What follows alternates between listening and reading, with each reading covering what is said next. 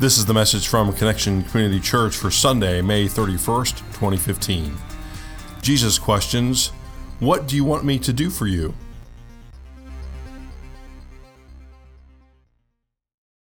And so today we conclude our current series in which we have considered some of the many questions that Jesus asks to those around him he's ministering to. This morning, the Jesus question we're going to consider is this: what do you want me to do for you? So let's open with prayer, please.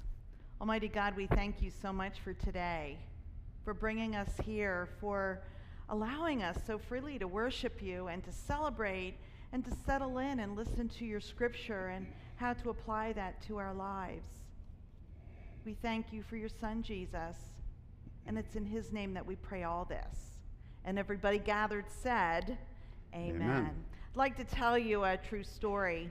It was about 10 years ago, and Alan and I were at a national pastors convention in San Diego.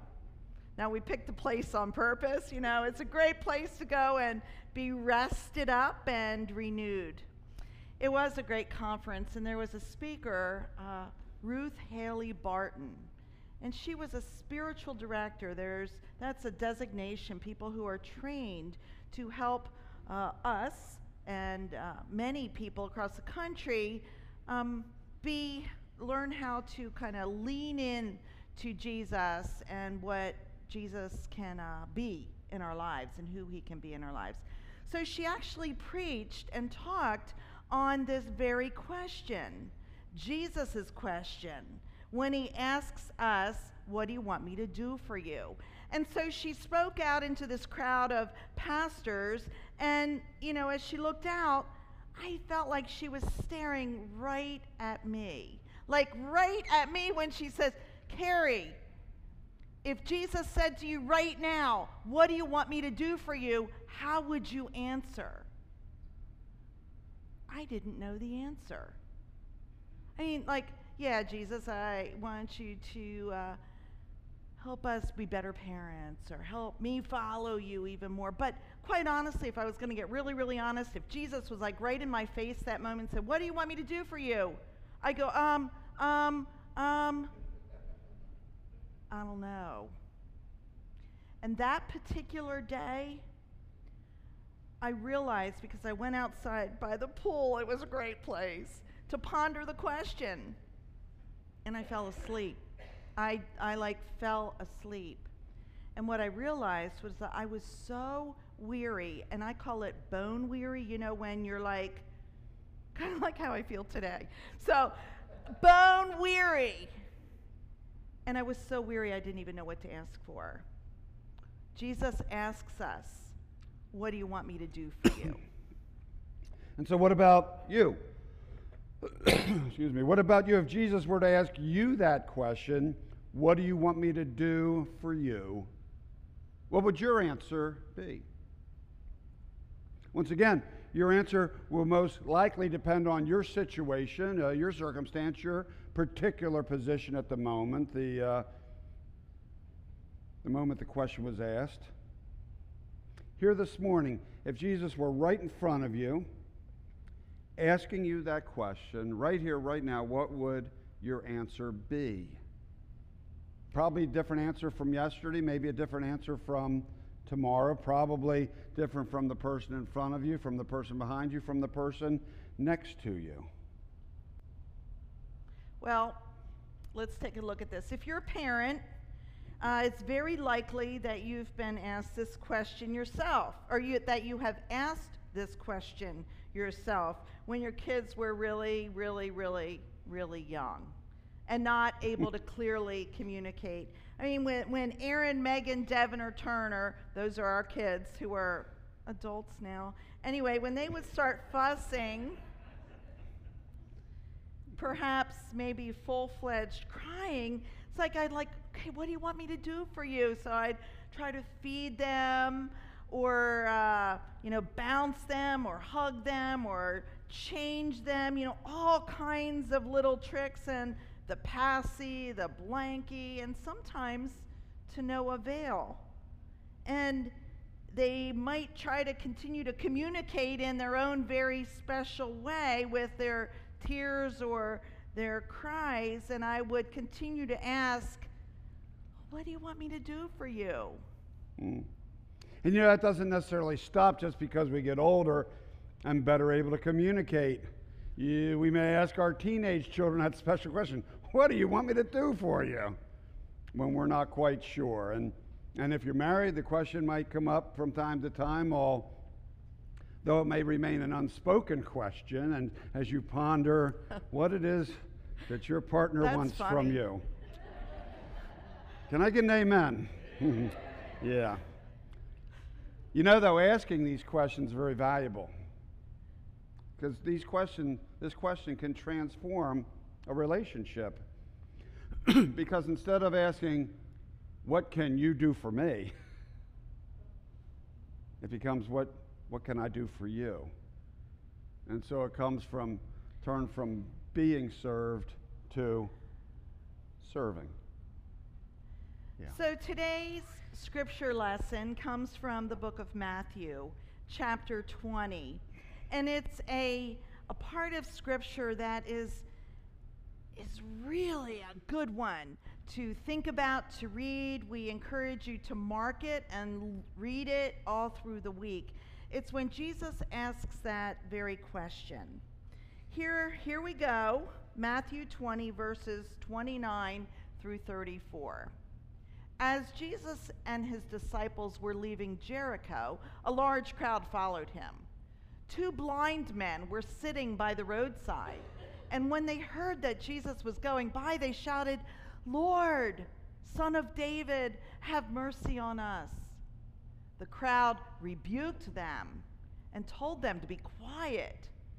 But they shouted all the louder, "Lord, Son of David, have mercy on us." Jesus stopped and called them. "What do you want me to do for you?" he asked. "Lord," they answered, "we want our sight." Jesus had compassion on them and touched their eyes.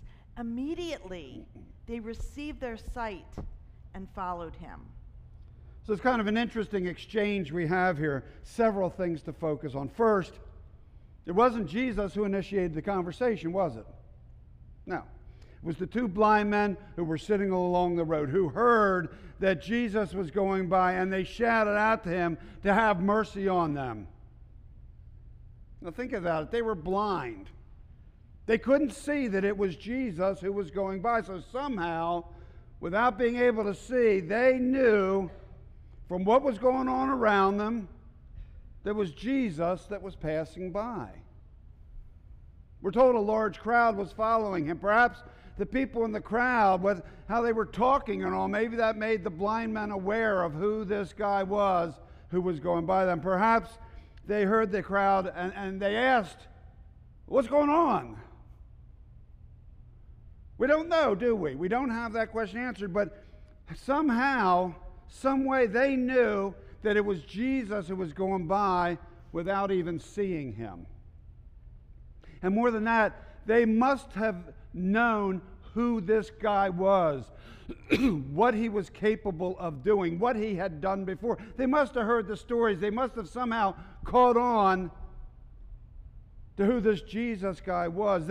They knew that he was the one from whom they would seek mercy, that he was the one capable of giving them what they asked for, that he was the one who could change their lives.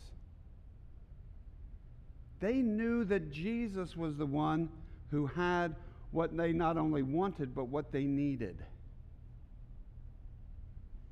Well, even more than that, they weren't afraid to ask. Not only ask, they shouted. In the middle of the crowd that surrounded Jesus, unable to see him, but very aware that he was there, very aware of his presence and his ability to deliver what they needed, they shouted to him, "Lord, Son of David, have mercy on us." Wow. So let's take a look at this line. First, they shouted, "Lord!" And that indicated their submission to Jesus. You know, God, Father, Jesus, and them. And then they called him Son of David. And that indicates their knowledge of Jesus' lineage. Boy, that's hard to say this morning, lineage. His family line. Yeah, his family line. I'll say that next service. His importance, his kingship. And then finally, they sought his mercy. Have mercy on us. They humbled themselves before the Lord and sought his mercy. Mercy, that's like tender, loving kindness. His compassion. Jesus' compassion toward them, toward their condition. And they would not be denied. The crowd that was following Jesus rebuked them. That's a churchy Bible word for sharply reprimanding them. They rebuked the two blind men for shouting like they did. The crowd told them to be quiet, to stop shouting, carried on like us. We don't use it in our house, but I think they said, "Hey, shut up!" Bad boy for saying Got that. it in. Because I think that's what they're probably telling them to do. Shut up. And in response, they shouted all the louder, "Lord, Son of David, have mercy on us." Here's a question for you. Are you willing to shout it out? Are you willing to shout to Jesus, to publicly call him Lord, to ask him to have mercy? Not just like, "Lord, have mercy," but like put it out there. "Lord, have mercy." What would that look like? It might look like that, in your prayer time, "Lord, have mercy." You might be in your small group in your prayer time and say, "I need mercy, Lord," in the midst of your friends, your accountability, in the midst of people who might be telling you to be quiet, to quit making a spectacle of yourself, to quit being so Jesus crazy. Are you willing to continue to shout his name and seek his mercy? Well, it worked. The two blind men got Jesus' attention. In spite of being rebuked by those around them and being told to be quiet, the two blind men got Jesus' attention. And he stopped and he called them. And he asked them the question that is our focus this morning: "What do you want me to do for you?" And their answer, well, it's kind of the answer you'd expect from a couple of guys who are blind sitting along the road there. "Lord," they answered, "hello, we want our sight." Thinking about this week, I was thinking, perhaps that would be a very good answer for us to give as well, wouldn't it? "Lord, I give me sight, because I'm kind of blind at times too, Lord." In fact, more often than I like to admit, I continue to be blind to the pain and sorrow that's around me, blind to the evil and injustice in the world, blind to the poverty that it's so easy for me to overlook, blind to the cries of the homeless and hungry, blind to the least and last and the lost, blind to the desperate, the downtrodden, and the despised,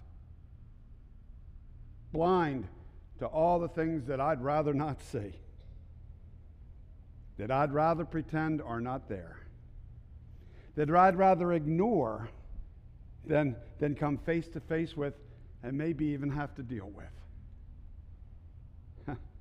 Even those things in our own families, in our own workplaces, and our own neighborhoods. Kind of reminds you of that song, "Open the eyes of my heart, Lord. I want to see you.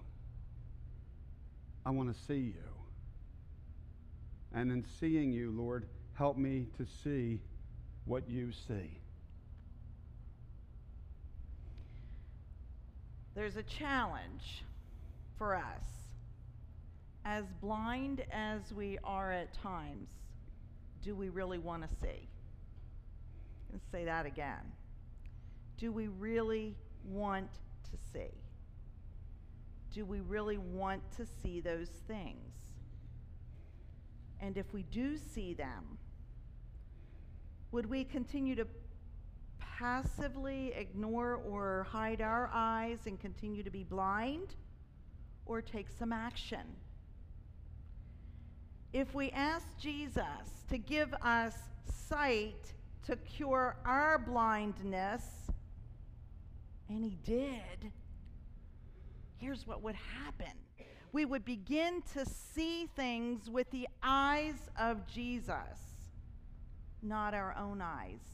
And that would lead us to make some changes, to not be in our own fleshness, but to see things with Jesus's eyes. What would the world look like if we saw the world and people around us with the eyes of Jesus? Be careful what you ask for. Be careful what you ask for, because Jesus just might deliver. Take a look at the end of this scripture that we're looking at today. Lord, they answered, we want our sight. Read the rest with me. Jesus had compassion on them and touched their eyes. Immediately they received their sight and followed him. And so they asked, and Jesus delivered. Had compassion on them and touched their eyes, and immediately they received their sight. And then we read the last three words, three absolutely crucial words. The last three words, say them with me. And followed him. And followed him. I guess when earlier they called him Lord, they really meant it. Lord is the one we put number one, the one we submit to, the one we bow down to. Lord is the one that we follow. And so they called him, and he answered, and they followed. This isn't the only time that Jesus asked this question in the Bible. There's another place found in the book of, can you do the next slide? Mark. It's in Mark, yeah. Thank you. It's in the book of Mark, where we have James and John. They were the sons of Zebedee. I like that. Sons of Zebedee. Sons of thunder. Sons of thunder. And they told Jesus what they wanted Jesus to do for them. Little bold, don't you think? Little bold. But Jesus went along with them. Like they said, I'll get into that. Jesus said, well, what do you want me to do for you? And that same question that the blind men had on the road, the response that the Zebedee brothers gave to Jesus was, hey, we want to sit with you in your glory. In other words, Jesus, when you get to heaven, one of us wants to be on your right? One of us wants to be on your left. I am directionally They're on both sides of them anyway. They're on both sides.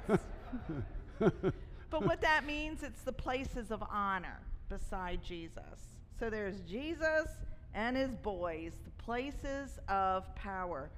Well, Jesus wondered if they would be willing to pay the price that Jesus would pay, his very life on the cross, and actually told them that, in fact, they would, because we know that the disciples were martyred eventually. He also told them, Jesus told them, that he wasn't the one to grant that position, to grant those seats. So when the other disciples heard the sons of Zebedee say what they wanted, where they wanted to be, they got a little bit upset, because it was maybe like, well, who do you think you are to sit beside Jesus like that? Maybe I want to do that. And so Jesus called his boys together and reminded them that the kingdom business was way different than earthly business. In the kingdom, those who would be great must be a servant. Those who want to be first must be a slave to all. And he told them that even he, Jesus, the Son of Man, the Son of God, came to serve and not be served, and to give his life for others. So let's ask again, how would you respond if Jesus said to you, what do you want me to do for you? Do you want to be given sight? Do you want to sit on the right or left hand in heaven? Do you want to be made well? Do you want to realize God's saving grace?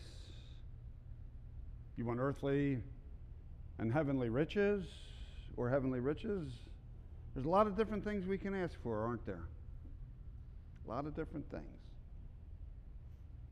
What I'd like to do is just stop right now for a couple minutes and give it some thought. If Jesus were here right now, I ask you that question right in your face, what would your answer be, or would you even have an answer? Do you even know what you need? Or is it like Carrie when she was in San Diego? It's like, whoa, I'm not even sure. I'm so tired and been running so hard I don't even know what to ask for. Exhausted. Let's take a minute, focus on that question. What do you want Jesus to do for you? Keep it in mind, if you ask it, Jesus just might deliver. He just might deliver. And oftentimes when Jesus delivers, he brings a life change. He brings transformation, doesn't he? Are you ready for a little transformation in your life? We're going to be quiet for a minute or two here and just give some thought to that question. What do you want Jesus to do for you?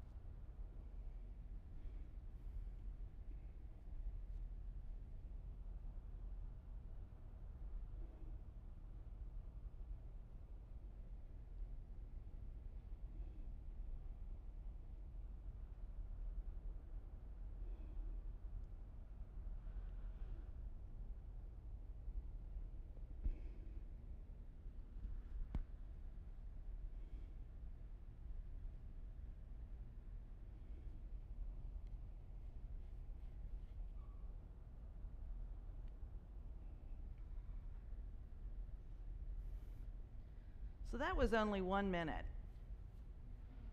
Felt pretty long. That silence itself can be deafening. We don't have much silence today, do we? It's filled up with a lot of noise. It's really important to get in the silence so that we can hear, so that we can ask, so that we can communicate with our Lord and Savior. Silence for me is uncomfortable sometimes, but the longer I'm in it, the more I embrace it. So we challenge you to spend some time this week in silence. Set a little alarm on your watch, on your phone, maybe 2 minutes to start, and consider this question. If Jesus were right with you, he'd say, what do you want me to do for you? Here's the good news. Jesus has given his very life for us. And so it's already been done.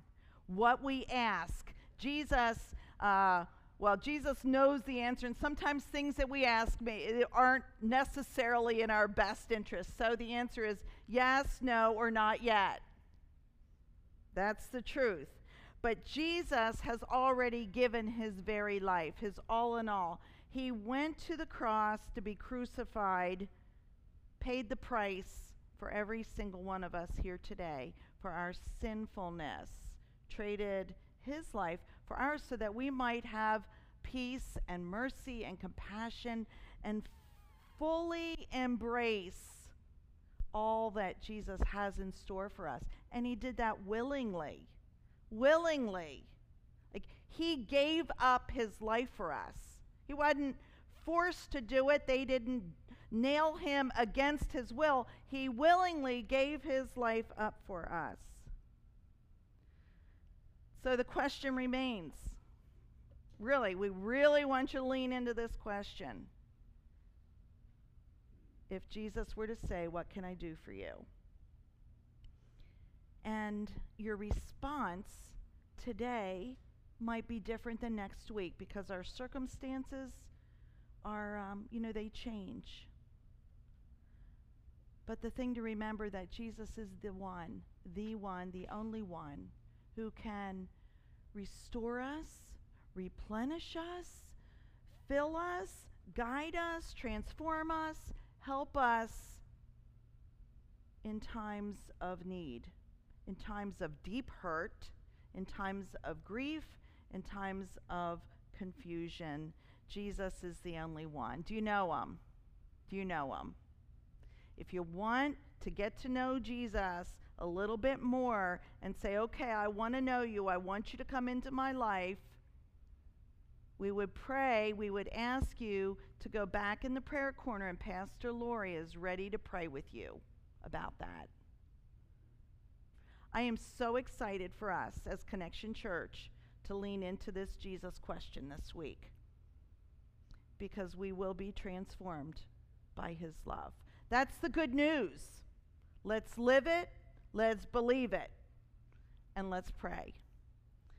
Almighty God, thank you for your Son, Jesus, who willingly went to the cross on our behalf so that we might have life and have it to the fullest, so that we are never alone, so that there's nothing that we do that could separate us from your Son, Jesus. Help us lean into that question if Jesus were to say right to us, and he does, "What can I do for you?" That we would be able to respond and experience new life. We thank you and praise you this day and all days. And all of Connection Church said, amen. We invite you to stand with us as we Thank you for joining us for our podcast. For more information about Connection Community Church in Middletown, Delaware, please visit our website at justshowup.church. You can also call our church offices at 302-378-7692. Connection Community Church, connecting people